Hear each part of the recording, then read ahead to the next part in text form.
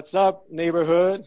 How are you, Willie White and North Point? It's good to be with you this morning virtually. So this morning, before I went out for my walk, and on my walk, I felt like God told me to look up a passage, and the passage is from the book of Acts.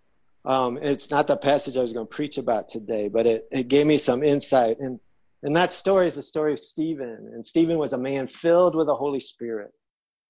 And in Acts chapter 7, Stephen has to stand up before the whole Sanhedrin, the highest ruling party in Jerusalem. And he begins to walk them through the story of the people of God, the people of Israel. And as he walks them through, he talks about how Joseph was sold into slavery because his brothers were jealous of him. He talks about how Moses, when God had called him, Moses had been chosen from the time he was born, and God had called him to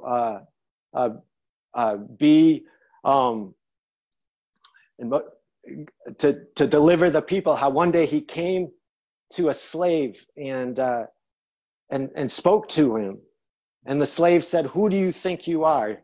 Are you gonna beat me up and kill me like the person you did yesterday?"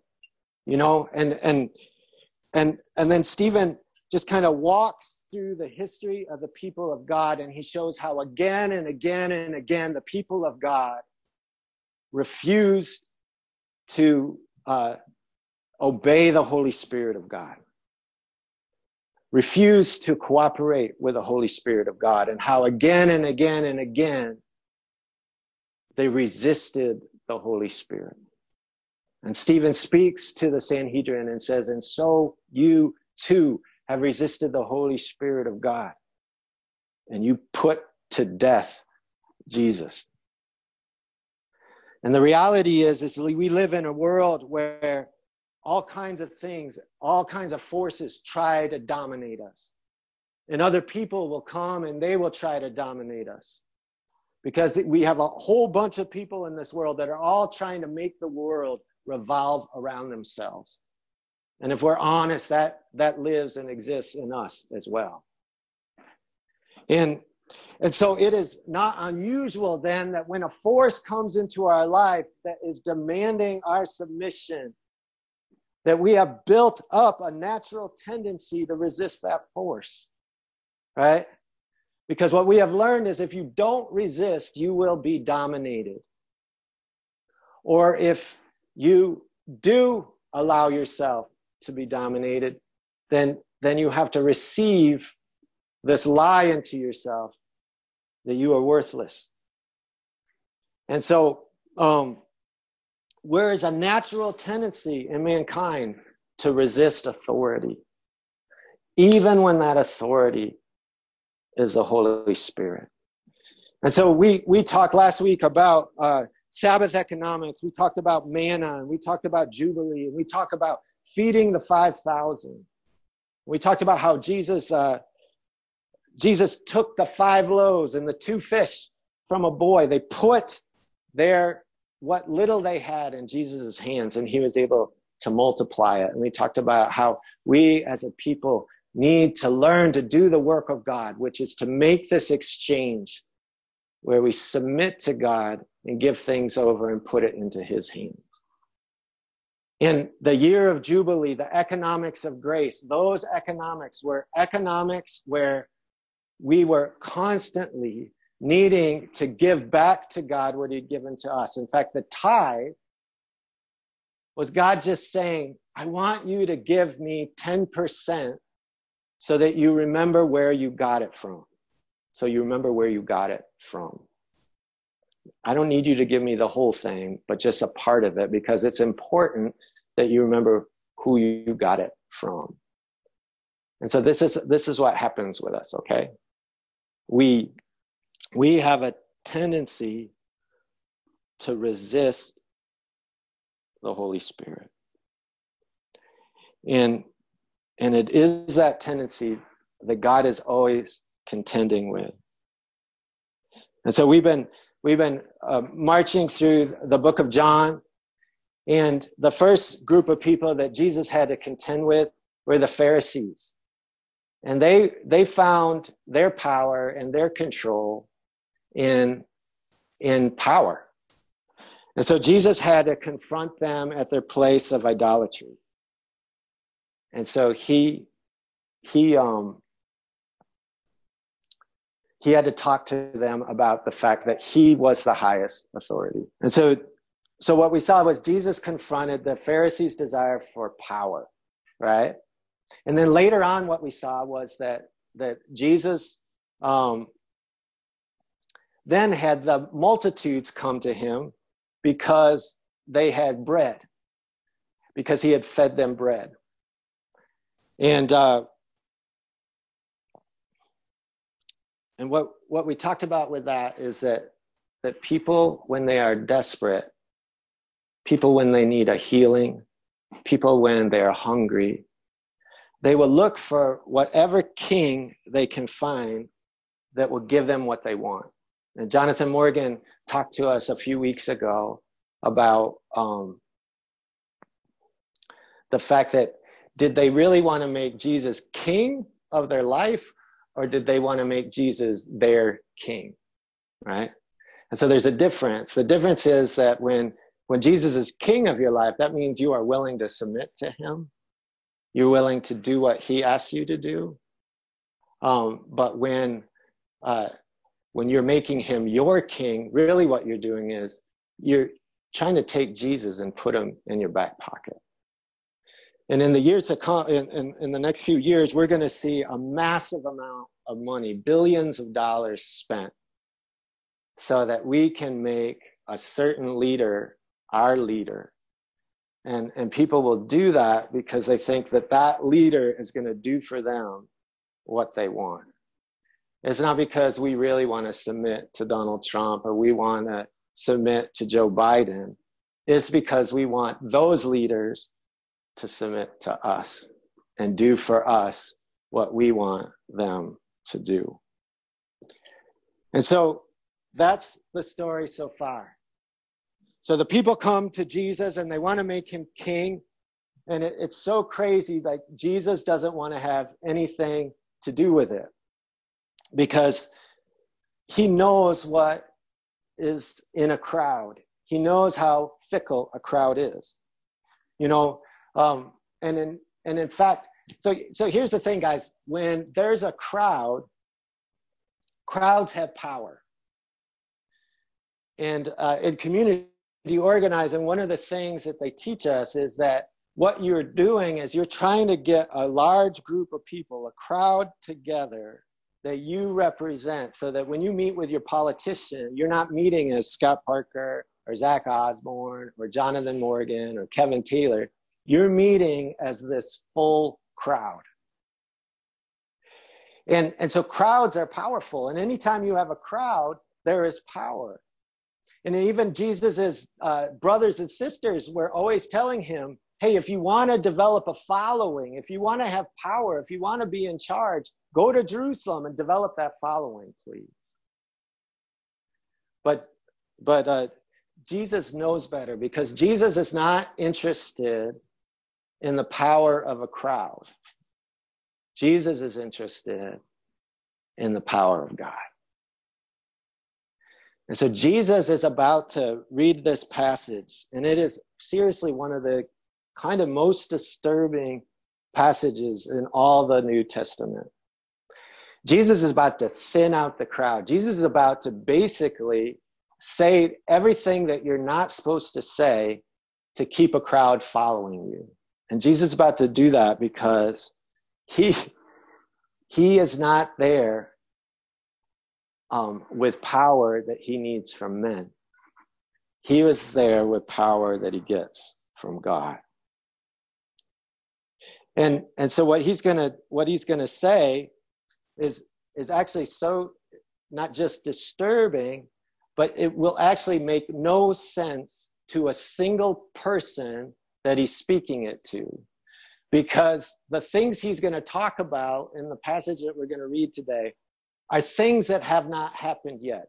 They are things that will not make sense until he has died, been buried, resurrected, and poured out the Holy Spirit.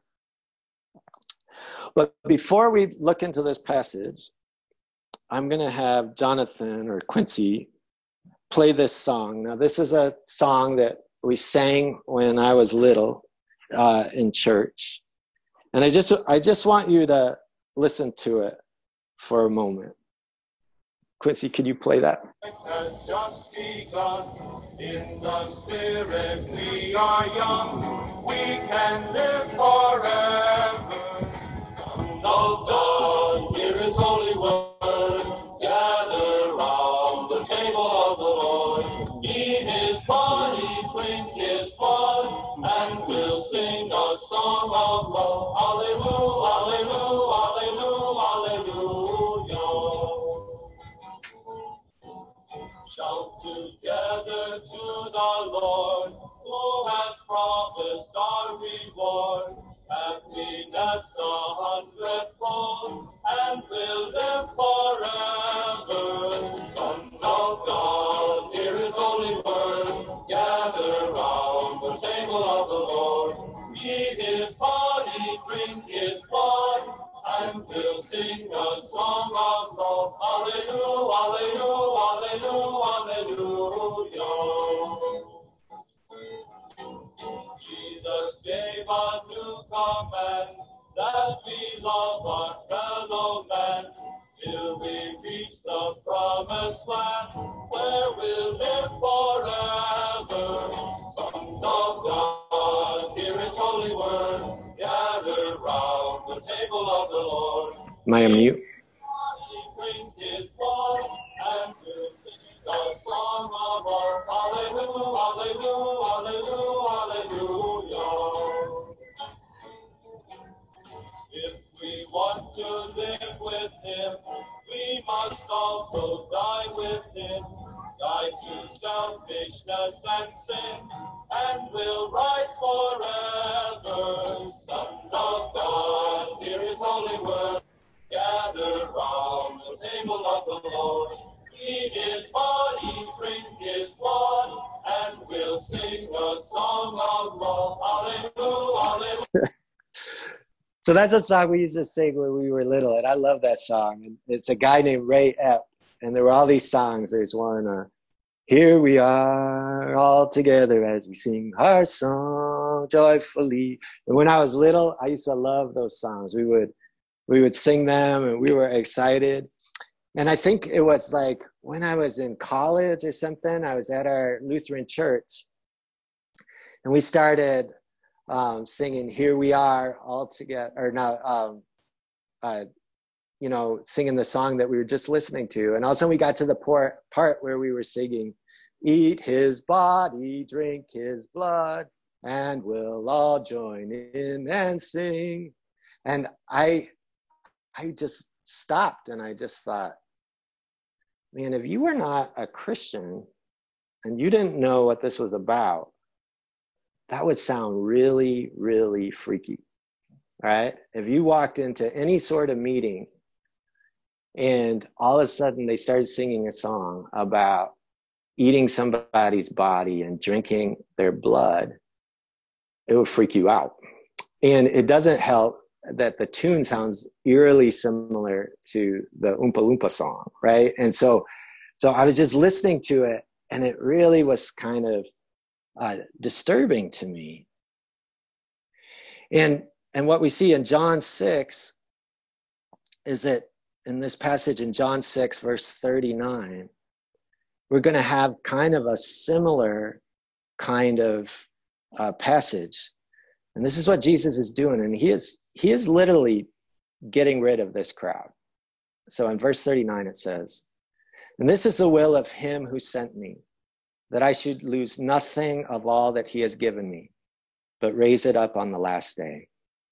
For this is the will of my Father, that everyone who looks on the Son and believes in him should have eternal life, and I will raise him up on the last day." So the Jews grumbled about him because he said, "I am the bread that came down from heaven." They said, "Is not this Jesus, the son of Joseph, whose father and mother we knew? How does he now say, 'I have come down from heaven'?" Jesus answered them, "Do not grumble among yourselves. No one can come to me unless the Father who sent me draws him, and I will raise him up on the last day. It is written in the prophets, and they will all be taught by God. Everyone who has heard and learned from the Father comes to me. Not that anyone has seen the Father except he who is from God. He has seen the Father. Truly, truly, I say to you, whoever believes has eternal life. I am the bread of life. Your fathers ate the manna in the wilderness, and they died.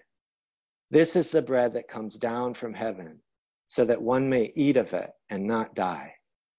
I am the living bread that came down from heaven. If anyone eats of this bread, he will live forever. And the bread that I will give for life of the world is my flesh.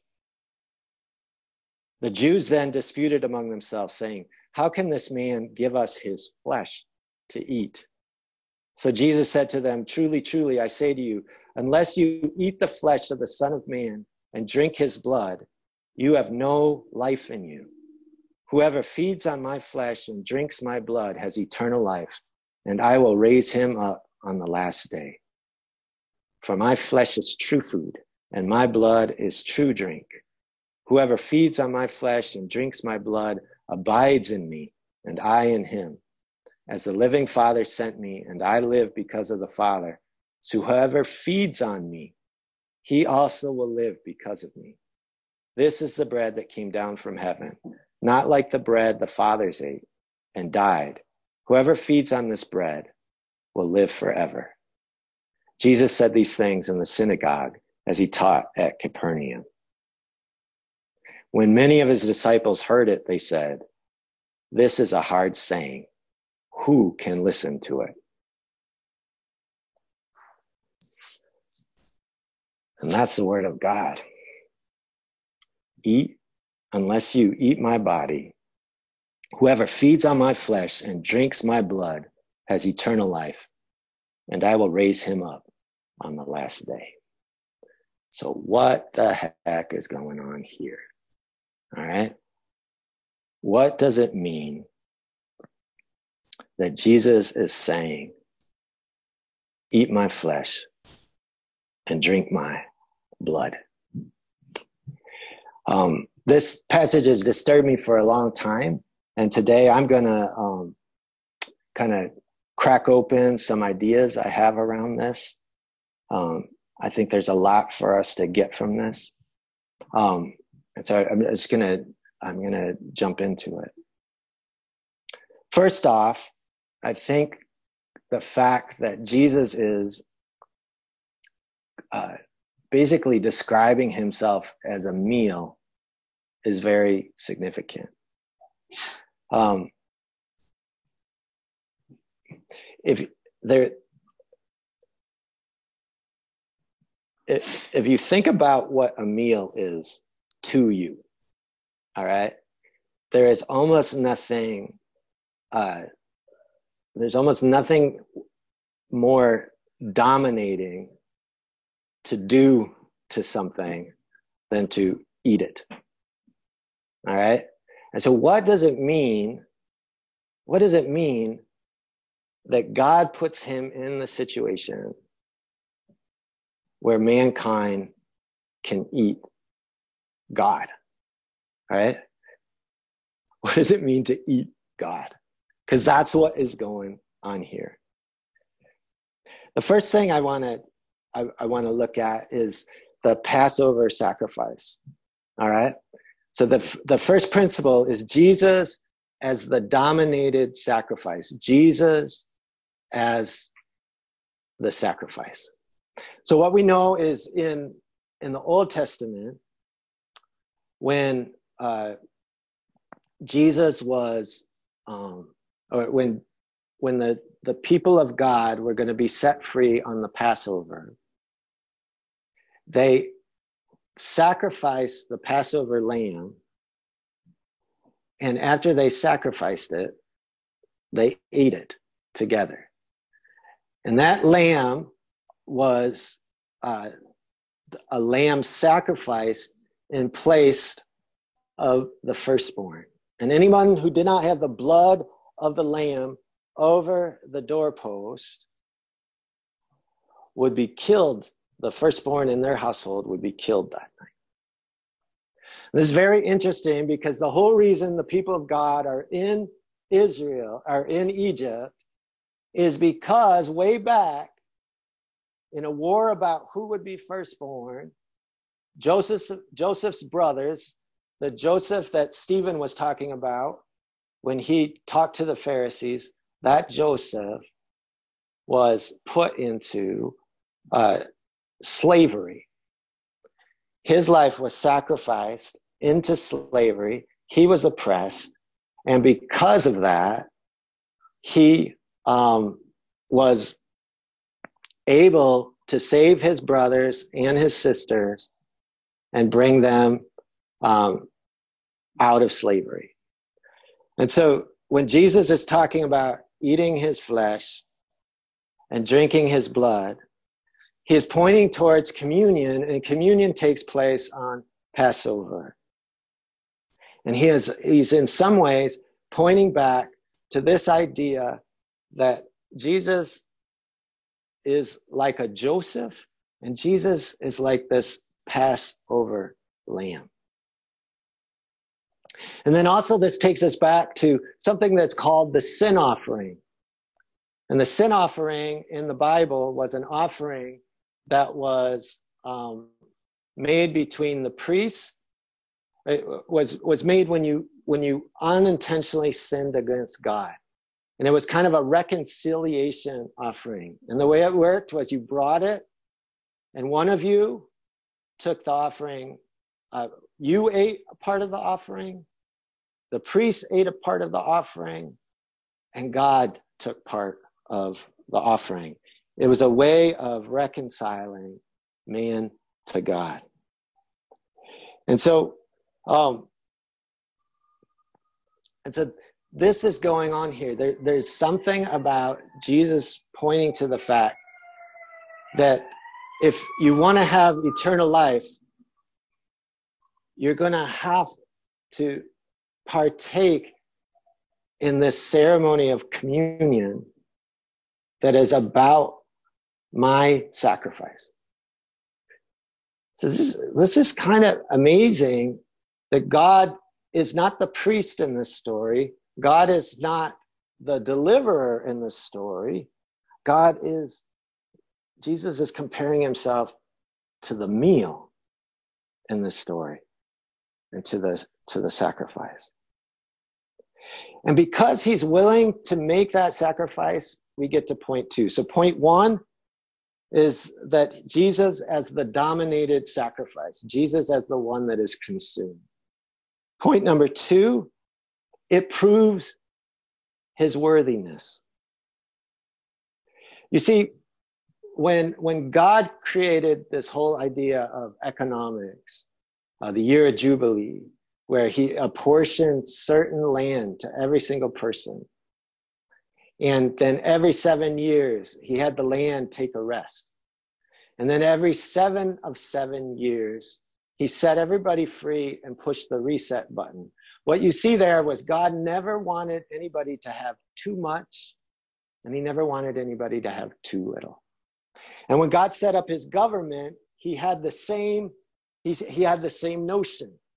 God set up a government where you had a prophet, you had priests, and you had a king, and you had the law, the word.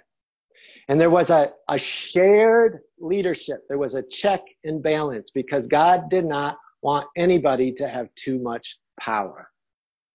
And so the prophet spoke from God to the king, God's word. The king was to write out a scroll that he was supposed to obey the actual word of God the whole time. And so the king was submitted to the word and to the prophet. And then the priests were the ones that taught people the word of God. So just kind of like in America, we need to know our laws or they don't do any good for us. It was the same way with the priests. The priests taught the laws. And God had one command about priests and kings. And that command was that no priest can be king and no king can be priest.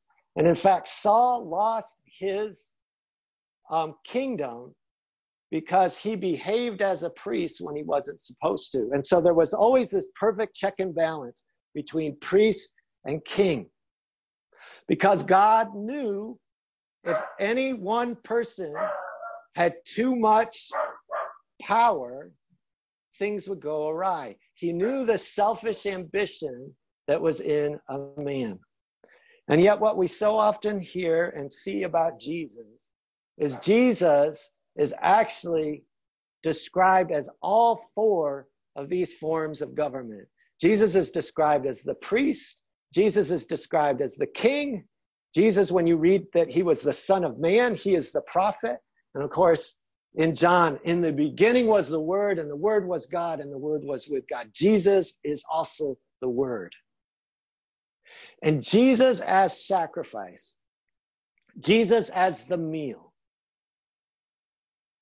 that is the ultimate sacrifice. And when Jesus is obedient unto death, even death on the cross, what Jesus is proving is that he has no selfish ambition in him at all. There is no need for a check and balance with Jesus, because he is devoid, absolutely devoid of any selfish ambition. He is willing to be even the meal that makes the liberation for people happen.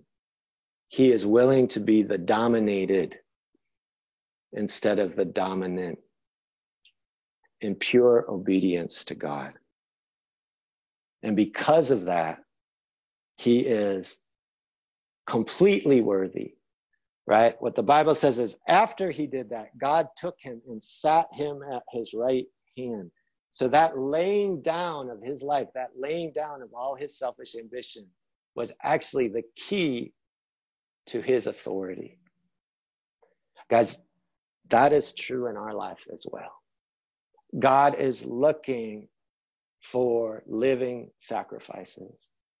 God is looking for a people that are devoid of selfish ambition, and a people that will be living sacrifices, a people that will be devoid of selfish ambition, whose only desire is to tremble at the word of God and obey what he says, like Jesus.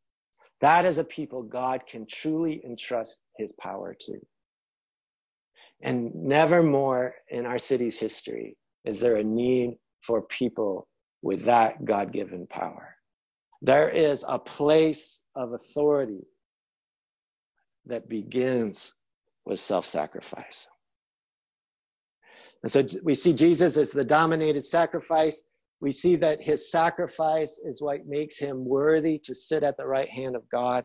And point number 3, we need to eat God. We need to feed on God because it suppresses our sinful appetites. The reality is that we have this thing in our flesh. We are a hungry people. We are hungry to worship something. We're hungry to find a purpose or something that we can sacrifice our lives to. And a lot of us, it's pleasure. It could be food, it could be sex, it could be power, it could be your job, it could be your family, it could be your kids, right? And that insatiable hunger to have something to worship will drive us in ways that get really, really unhealthy and destroy people's lives. But Jesus is coming and saying, eat my flesh, drink my blood. Be satisfied with me. Because when we're satisfied with God, it curbs our appetites. That was his word to the woman at the well, right? A woman who was on her 5th husband, right? She is finding she has an appetite for men. And Jesus says, if you would drink this living water, you wouldn't be thirsty, and you wouldn't be so thirsty anymore. If you look at Adam and Eve, when they see the fruit, right? It says they saw that it was good to eat. There was an appetite for that which was forbidden. And sometimes it's just super base, guys. Sometimes the enemy just hits us in the basest place, the place where you just want a relief right now, right? And that's why it's so important that you're filled up with God, that you are hungry and thirsty for righteousness, and that you're eating from the word of God, that you're in God's presence and experiencing that, the living water of the Holy Spirit. Because when you're filled up, you're not hungry for things that are bad for you. If you're filled up with what is good, you're not going to be hungry for what is bad. And your hunger for what is bad will drive you to do bad things. The fourth principle, so the first principle was, it's the power and the scandal of the sacrifice. It proves his worthiness. It's a suppression of our appetite. And the fourth is blood and flesh is brought inside of us. You see, blood was, the flesh part is the hunger part, but the blood part, this is the most offensive part of what Jesus said. Because God commanded his people, you cannot drink blood. Other nations drank blood. But God commanded his people, you cannot drink blood. And so when Jesus said, you got to drink my blood, he's literally in the face of everything these people have ever been commanded. And you see, in the blood in the Old Testament, the way it was used was an animal was sacrificed, and then blood was spattered on everything that went into the holy place. So the priests had blood put on them. The articles, the altar and the lampstand and everything that was in the tabernacle. It was like God said, you have to put blood on it because that blood made it holy. That blood made it okay. But check it out. It was always blood put on the outside. It was always blood put on the outside. But Jesus says, I want you now to have my blood on the inside. Because the work of God is an inside out work. That's the main difference between the old covenant and the new covenant. The new covenant, the old covenant was God exists over here in this tabernacle, and I am outside of it. And I need blood to enter into God's presence. The new covenant says, I'm bringing my blood to the inside of you, and I'm cleansing you from the inside out. So that now God can dwell inside of you. And that is why we work out our salvation. Because it's already started on the inside, and now we work it out. In Hebrews 9:11-14, it says this.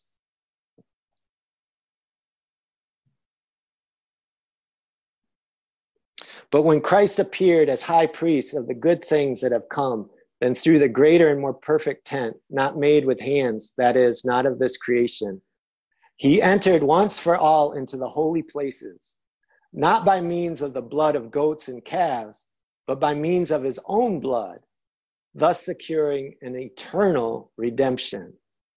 For if the blood of goats and bulls and the sprinkling of defiled persons with the ashes of a heifer sanctify for the purification of the flesh, that's the blood on the outside, how much more will the blood of Christ, who through the eternal Spirit offered himself without blemish to God, purify our conscience from dead works to serve the living God?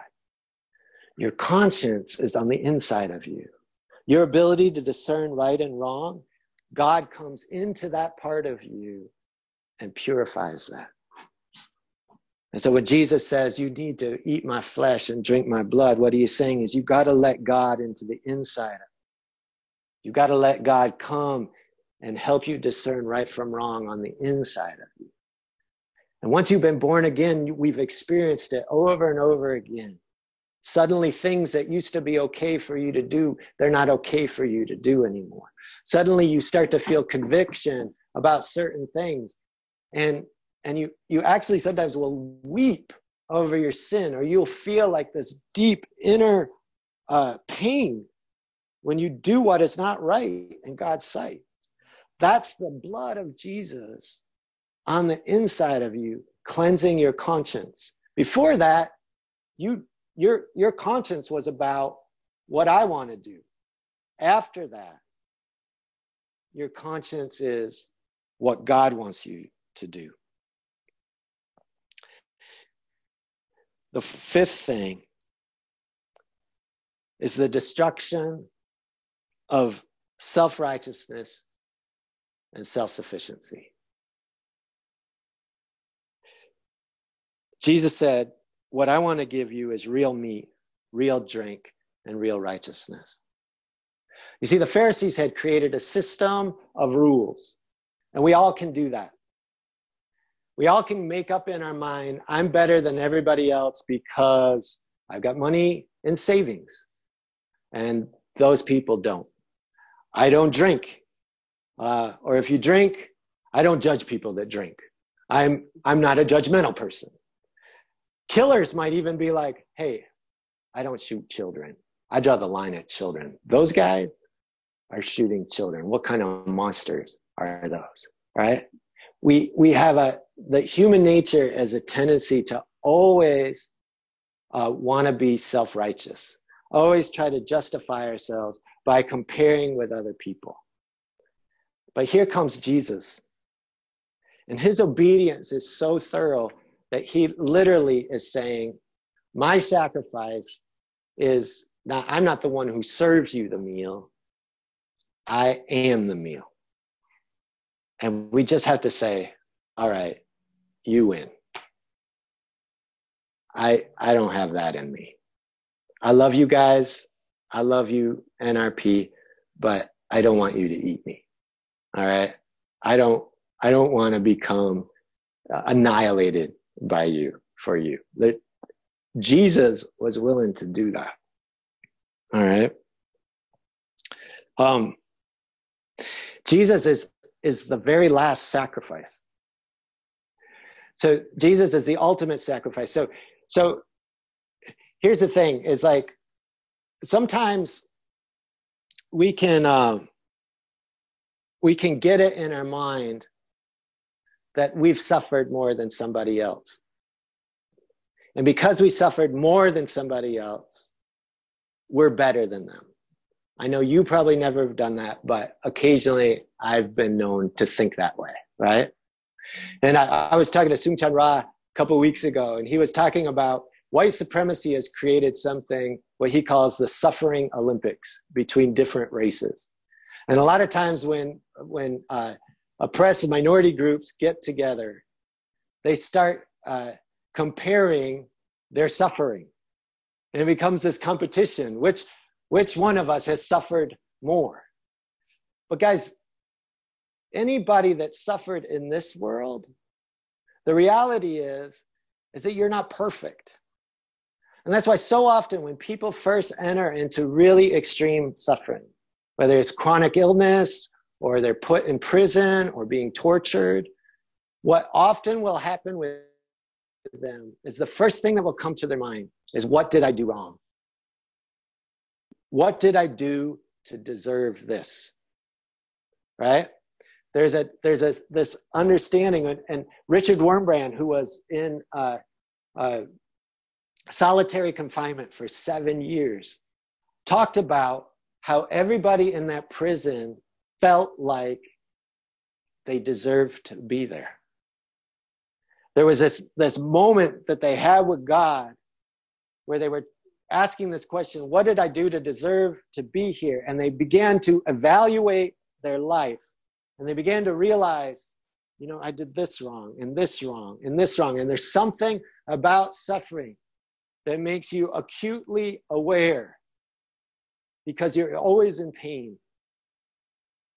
all the things that you did wrong, because you will do anything, repent of anything to get out of that pain.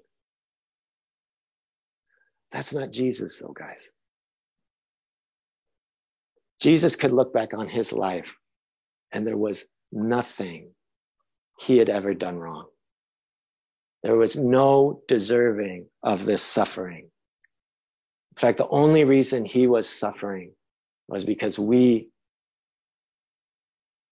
our sin was the reason that made him suffer. I mean, how often have you been in suffering and it was partially because of what somebody did? And how angry do you get at them? I mean, imagine like you get hit by a car because somebody was texting, and for the rest of your life, you have back pain 24 hours a day. That's happened to a friend of mine. How often do you get angry at that person? Or if you lost a child to murder, all the families in Chicago who have to deal with the fact that they know somebody took the life of my kid. That suffering, that anger. And yet Jesus, he's on the cross specifically because of our sins. And what does he say? Father, forgive them. Jesus wins the suffering Olympics because he doesn't deserve to suffer. And that's what makes him, and his sacrifice is the perfect sacrifice. Not even Abraham's sacrifice. Do you remember? Abraham and Isaac go to the top of the mountain. Abraham is sacrificing his son. His son is willing to be sacrificed. And God says, it's not good enough. You could sacrifice your life. You could sacrifice your family. You could sacrifice all your dreams. And it would not be a worthy enough sacrifice for you to enter into the presence of God. And so when Jesus said, unless you can understand that only my sacrifice, only my flesh, only my blood is able to save, unless you can understand that all your plans for salvation, there is no negotiation you can make with God that's going to make you right with him. You cannot have eternal life. But if you can have that, then you can have eternal life. And so what do we do with this now? What do we do with this reality of God being our meal? Of God being the perfect sacrifice? Of God giving himself so absolutely fully to me, to you. We see it later, and we saw it earlier. Jesus says, your work now is to believe. Your work now is to believe. God was willing to make this sacrifice for you. There is nobody in your life that has sacrificed as much for you. Nobody. And so God comes to us and he says, will you just believe? Grace is about this. I was given a gift that I don't deserve. And so now I can trust the one who gave it to me. And so what I think we need to think through, guys, is where is God asking us to make the exchange? Right? God is going to ask us to make an exchange with our time, with our energy, with our money, where we take things out of our hands and we put it in the one that we can absolutely depend on. With our time. Guys, your prayer life matters. There's an exchange that happens. I often tell people, do you pray till it hurts? Do you pray until you could be getting something else done right now instead of spending time with God? There's the exchange where I take it from my hands and I put it in God's hands. I take time that I have and I put it in God's hands, and I trust that what I'm not getting done right now, God can get done better. Energy. We have energy for things, don't we? We get energy for our hobbies. We get energy for television shows. We get energy for things that we love to do. And when you have energy, when you're excited about something, we say, this thing brings me life. That's why I love to do it, right? And if we're not careful, the things that give us energy become gods in our life. They become God's main competition because I get a lot of energy from doing this. And so the exchange in energy is, will you exchange what gives you energy for God? Now, I'm not saying you can't do fun things. I'm just saying, what is predominant? What is predominant for you? Does your relationship with God give you energy? If not, there's a faith exchange that needs to happen. Money. Jubilee is all about those that have more than enough redistributing their wealth to those that don't have enough. But if I do that, God, will there be enough left over for me? Right? That's an exchange. Are you going to exchange money from your hands to money for God's hand, into God's hands? And then the fourth thing where we have to make exchange is our self-worth. A lot of the things we do so we feel valuable. And sometimes we just have to be obedient to God. And when you make that exchange, when you give up something that gives you worth for God, you're allowing God now to be your source. We've been preaching through God as our source. His source as our Father. Last week we preached his source as our provider, our provision. And this week we look at God as literally the sacrificial meal.